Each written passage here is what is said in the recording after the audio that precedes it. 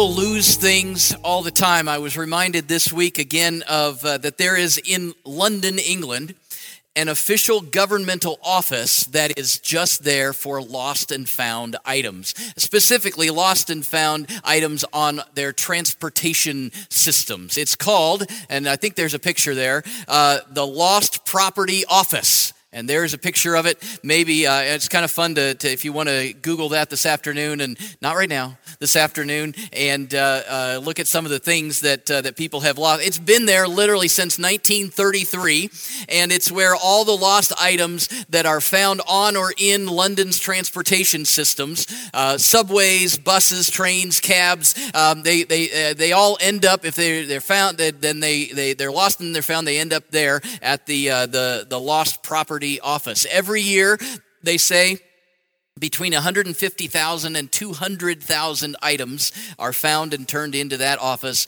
where those officials then attempt to locate the owners and return their lost things. Some things that have passed through the London's Lost Property Office include, of course, things like watches and cell phones and keys and umbrellas and lunchbox. I think there's a picture online of like a whole room that are just umbrellas. I mean, it's pretty cool. Lunchboxes, backpacks, briefcases. They had statistics from several years ago. In 1 year, 38,000 books, 29,000 bags, 28,000 pieces of clothing were turned in. Some of the crazier items that have been found include wheelchairs. Not sure what that person's doing anymore. False teeth. Again, not quite sure. Urns with human remains. A suitcase full of money. A human skull. And a lawnmower. Not sure how you got that on the subway, but anyway, all of those things. Today we're in the lost and found again, so to speak, as we are opening scripture to Luke chapter 15. In this chapter in Luke 15, Jesus tells three stories or parables all about finding lost things. He's talking to, as we said last week, he's talking to a crowd of sinners made up of, it says tax collectors and sinners, but there's also some church leaders, some leaders of the church, lawmakers, people that are governing over the laws of the church, and they're kind of mixed in, or at least on the edges of the crowd, watching to see what Jesus is going to do, and these listening to these stories that he's telling. And so last week we looked at the first story that he told about a shepherd looking for his sheep, right? And there's 99 in the flock that are safe and sound, but he goes off and looks for the one that is missing, the one that's in danger. This week, the story maybe is similar, but I think there's more to learn as we dig into that. It's about a woman looking for money that she lost, and it's in Luke 15. We'll read verses 8, 9, and 10. Jesus said, "Or suppose a woman has 10 silver coins and loses one. Doesn't she light a lamp, sweep the house, and search carefully until she finds it? And when she finds it, she calls her friends and neighbors together and says, 'Rejoice with me, I have found my lost coin.' In the same way, I tell you, there is rejoicing in the presence of the angels of God over one sinner who repents." I love how Jesus used simple, everyday things to illustrate deep spiritual theology. I mean, that's what a parable is. It's an earthly story with a heavenly meaning. And maybe, unlike the sheep story from last week, maybe we can relate a little bit more to this story, because who hasn't lost money and desperately wanted to find it and get it back, right? We can relate to the urgency of what's going on here. Some scholars say that this coin this woman lost could have been part of her dowry. It seems that in that culture, a groom would at times give his bride coins that she would then sew into her headband, and she would actually wear them. And it could be that this was one of those coins. But whether it was that or just money that she had, the wording there tells us that this was a drachma coin. And if you have footnotes in your Bible or on your app, maybe you already saw there that a drachma was equivalent to a day's wages. So whatever you make at your job in a whole day, that gives you a good idea of what she lost. I mean, it's not a fortune, but it's significant, right? It's something that's significant.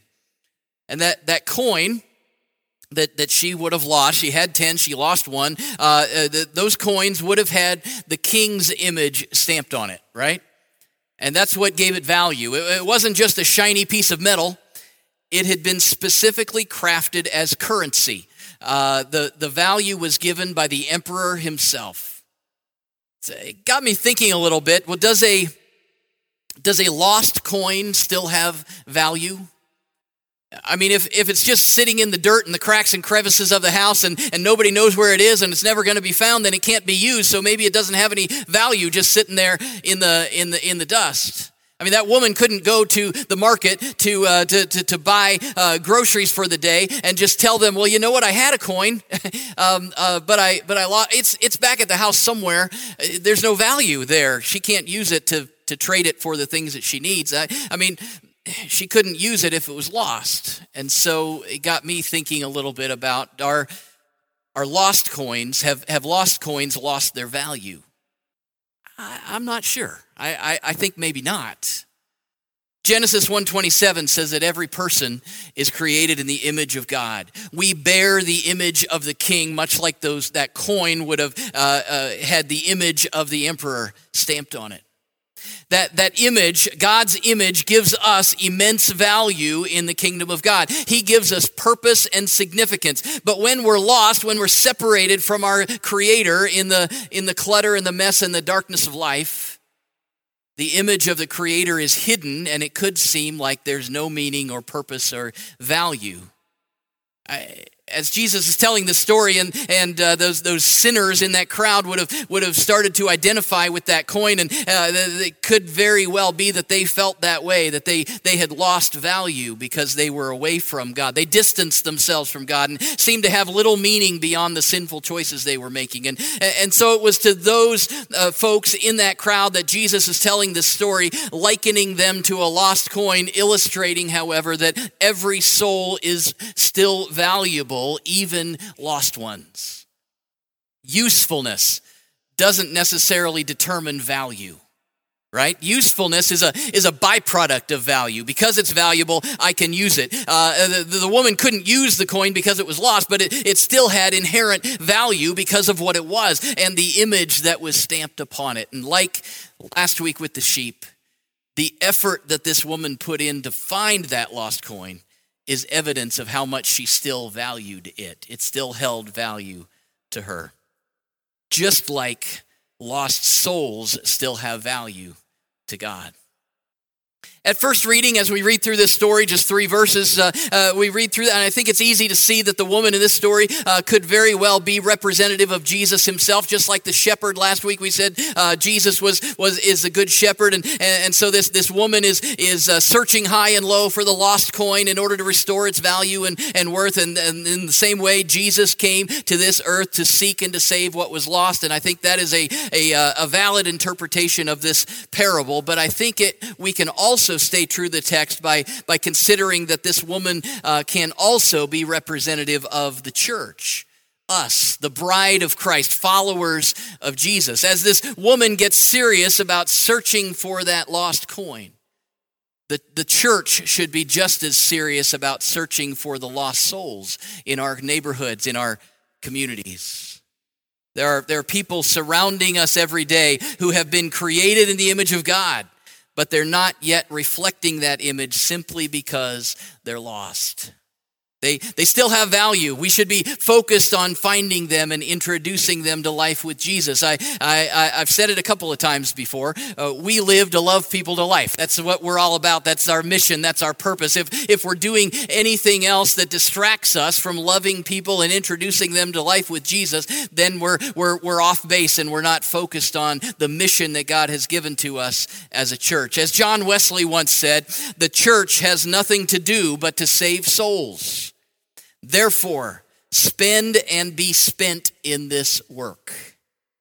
I heard recently about a little girl whose family was getting ready to go to church, and she wondered, well, where are we going? And they said that they were going to church, and the little girl said, we're going to the Jesus Loves Me store. That's what she called it, the Jesus Loves Me store. I want this place to be a Jesus Loves Me store, don't you? Wouldn't that be a great way? Maybe we just put that out on the sign.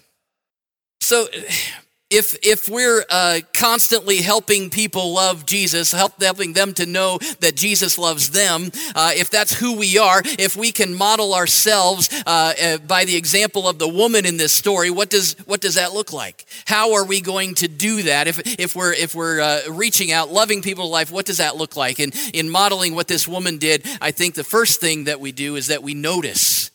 We've got to notice that there are people missing. We got to notice that there are folks who are lost. We've got to, just like this woman noticed that her coin was, and I don't know if she counted her money every day, multiple times a day, and realized one was gone, or what the issue was. She knew. She knew it was gone. Why did she? Because it was valuable to her. If she didn't care, if it didn't matter, then she wouldn't have known, and it wouldn't have been any big deal, and that coin would have just sat in the corner somewhere, never to be found. Last week, I had you say over and over. It was even written there in the feed, the chat there and online.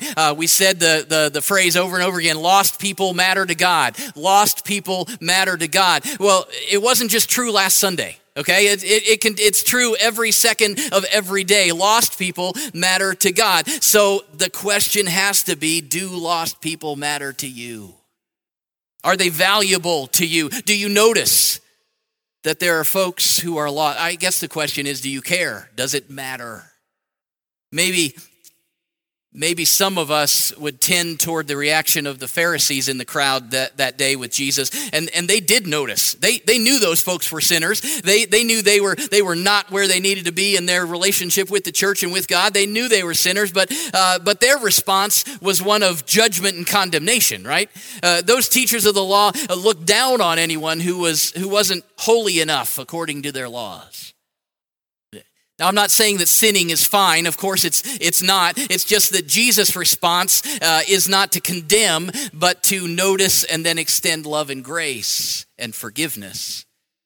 It's because there's a better way to live, following Jesus instead of following the sins of this world and in our lives. Because lost people matter to God. It's not an issue of condemnation. I hope that you don't fall into that category of noticing that people are sinners and then condemning them. But I think more of us notice. Maybe we don't. Or more of us maybe don't even notice. I mean, there's a lot of things to do in this world, right? And unfortunately, we get distracted. We get distracted from our mission of loving people to life. We get distracted in our own relationship with God. And certainly, we get distracted from reaching out to others who may be lost, not seeking God. I mean, those folks, those sinners in that crowd, or the people that you know who are not yet following Jesus, I mean, many of them are wandering away from God simply because they get distracted with all of the many things of this life. Many times also distraction keeps us from reaching out to them. I heard Pastor J.D. Greer say recently that distraction sends more people to hell than defiance ever did. Maybe we have this picture that there are a lot of quote-unquote sinners out there thumbing their nose at God and rebelling against him, but I'm not sure that that's the majority. I think people get distracted with things that seem flashier or more exciting, or they're just drawn to different things other than having a relationship with Jesus. And those of us then in the church, those of us who are following Jesus, we get distracted. And then whether we get all focused on our own spiritual lives, or maybe we're just focused and we're distracted in our own spiritual lives, distracted with other things, but we don't even notice that there are lost people all around us. This woman in this story, huge part of this story that we've got to take to heart, is that she noticed her coin was missing in the first place. And then the story continues, right? Because she acted on it, right? She did something about it. That's the next thing that we've got to do if we're going to be like her, is that we've got to be intentional about trying to find, about reaching out, about searching for these folks who don't yet know Jesus. I mean, this woman wasn't messing around. She grabbed her flashlight and her broom and she, quote, searched carefully, it says. Okay, it wasn't a flashlight. She lit the lamp, it said, right? And then she started sweeping and she searched carefully, and not just for a little bit. She didn't just, give a kind of a cursory, oh, I guess it's gone. It says she searched, quote, until she found it. I think that's really significant. In our house, our son Nick is pretty neat and tidy, to say the least, maybe to a fault. We might be talking OCD, but well, that's a whole other conversation, right? But there's a place for everything, and everything is usually in its place. But every once in a while, he misplaces something. Maybe it's one of his electronic devices, or maybe a charger, or whatever. He misplaces something, and then if you're talking to him, man, it's like it's the end of the world. Because everything usually is in its place, and now this is not in its place, and it is gone. And so he looks around, and then he comes to find us and says, can you help me look for this? And I don't know where it is, and it's the end of the world. And we start talking to him a little bit about where he was the last time he had it. And then, we'll start looking with him to try to find it. But inevitably, about 2.5 minutes into, maybe 3 minutes into the search, usually he'll say something along the lines of, oh, well, I guess I'll have to get a new one, he says. Given up. There's no way. No hope. It's all gone. There is no hope. Literally had it in his hands 10 minutes earlier. We've been looking for 2.5 minutes. It's got to be somewhere within the room, and he is ready to just give up. That is not what this woman in this story did. It says she searched until she found it, right? I mean, that's important, because it's easy. I'm sure you've never done this, but it's easy to give up on people, right? Maybe you've tried to reach them. Maybe you've invited them to church. Maybe you've been praying for them. Maybe you've dropped certain nudges and hints and different things, and they've resisted, or they've just not picked up. I mean, another encouragement that we need to have from looking at this story is that we can't give up. This woman didn't give up until she found that coin. We can't give up on people. We've got to keep going as long as we can to find those who are lost. Well, as we keep looking at this woman's example, there's so many things. 3 verses. You thought it was a short sermon, but we've got there's so much packed in here. We see that she noticed, that she was intentional about what she was going to do. She didn't give up. And another thing that she did was that she made use of the tools that she had, right? She turned on the lights. She started sweeping. I think as I think about that light, I think that's a great metaphor for our lives as well. That we need to, as we're searching for those who are lost in our lives, that we need to turn on God's light in our lives. We've got to let God's light shine through us. Matthew chapter 5, Jesus calls us the light of the world. He says, let your light shine before others, that they may see your good deeds and glorify your Father in heaven. When other people see your life, are they drawn to God?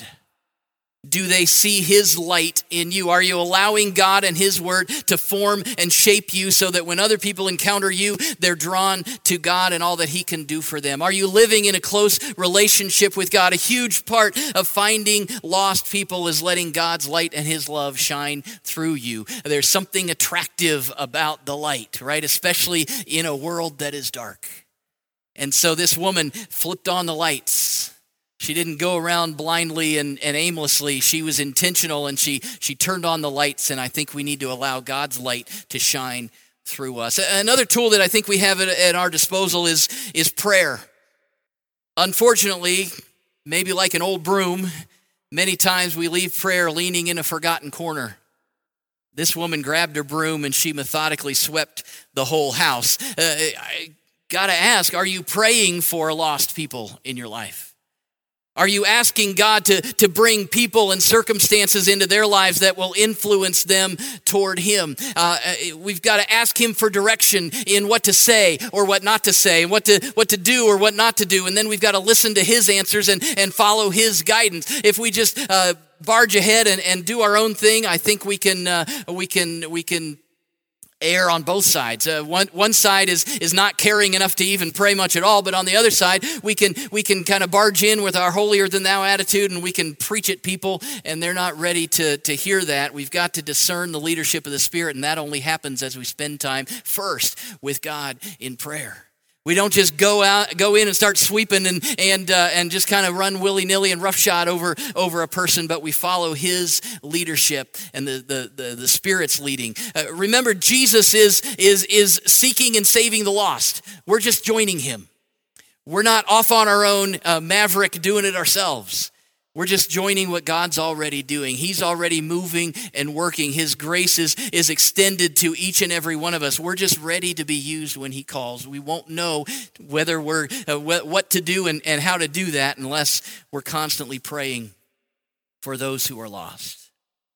We live to love people to life, but I want to make a distinction here. I think it's important because when you seek the lost, when you're loving people to life, it's going to look different than when I do it. Because we're all different people. We have unique gifts and abilities and personalities and personal stories. God is going to lead you to people that you can reach a whole lot better than I can, and you'll do it in different ways. The secret is to offer yourself to God and to let him use you in natural ways as he flows through you, your personality, your stories, your circumstances. Again, there's a whole lot here. We've got to notice people who are not yet following Jesus. We've got to use the tools that we have to intentionally seek after them. We've got to reach out in God's love and follow his direction. But there is one more very significant thing here in this passage, is that when someone comes to faith, it's time to party. Just like with the sheep from last week. When the coin is lost, the woman calls her friends and loved ones together and they, quote, rejoiced with her. She probably called them first and said, my coin is gone. They knew the problem. And so then she called them again and said, hey, I found it. Let's celebrate. So she called her. She's living life in community with others. And so the people in her life celebrated. They all celebrated together.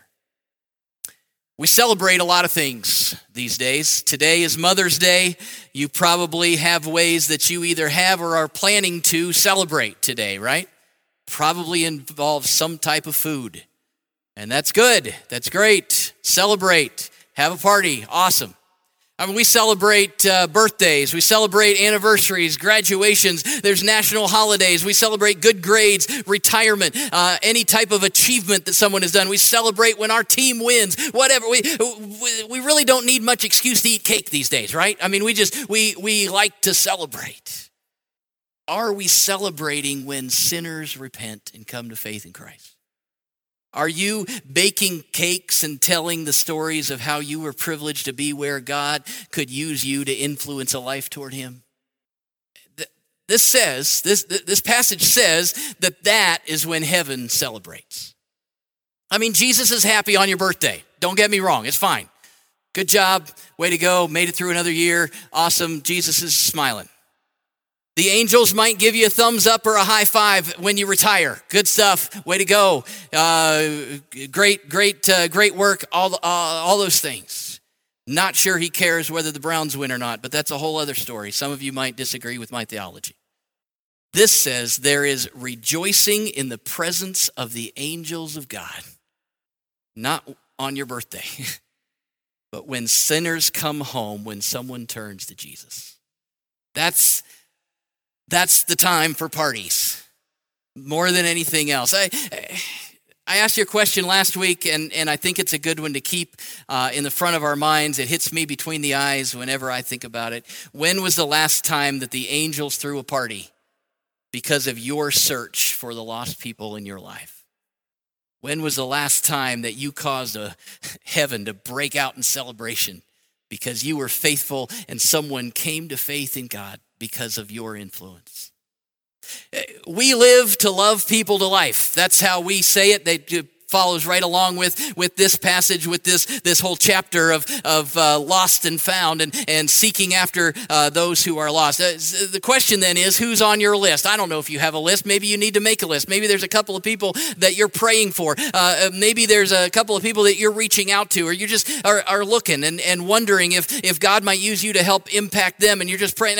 Now, I mean, this isn't not just if you think about it, but you're intentionally, God has placed someone or several someones on your heart to seek after because he might just want to reach them through you with his light and his love through your your life. It might mean that you jot a couple names down, maybe on the bulletin here, or you make a little list, or you keep it in your wallet or your purse, or you put it on the bathroom mirror, and you're just constantly thinking about a couple of people, and you're praying because you notice and you care and you realize that they're not yet following Jesus, and there's going to be a party in heaven when they do, and you just might be part of the solution, part of the plan for God to reach them. He might do that through you.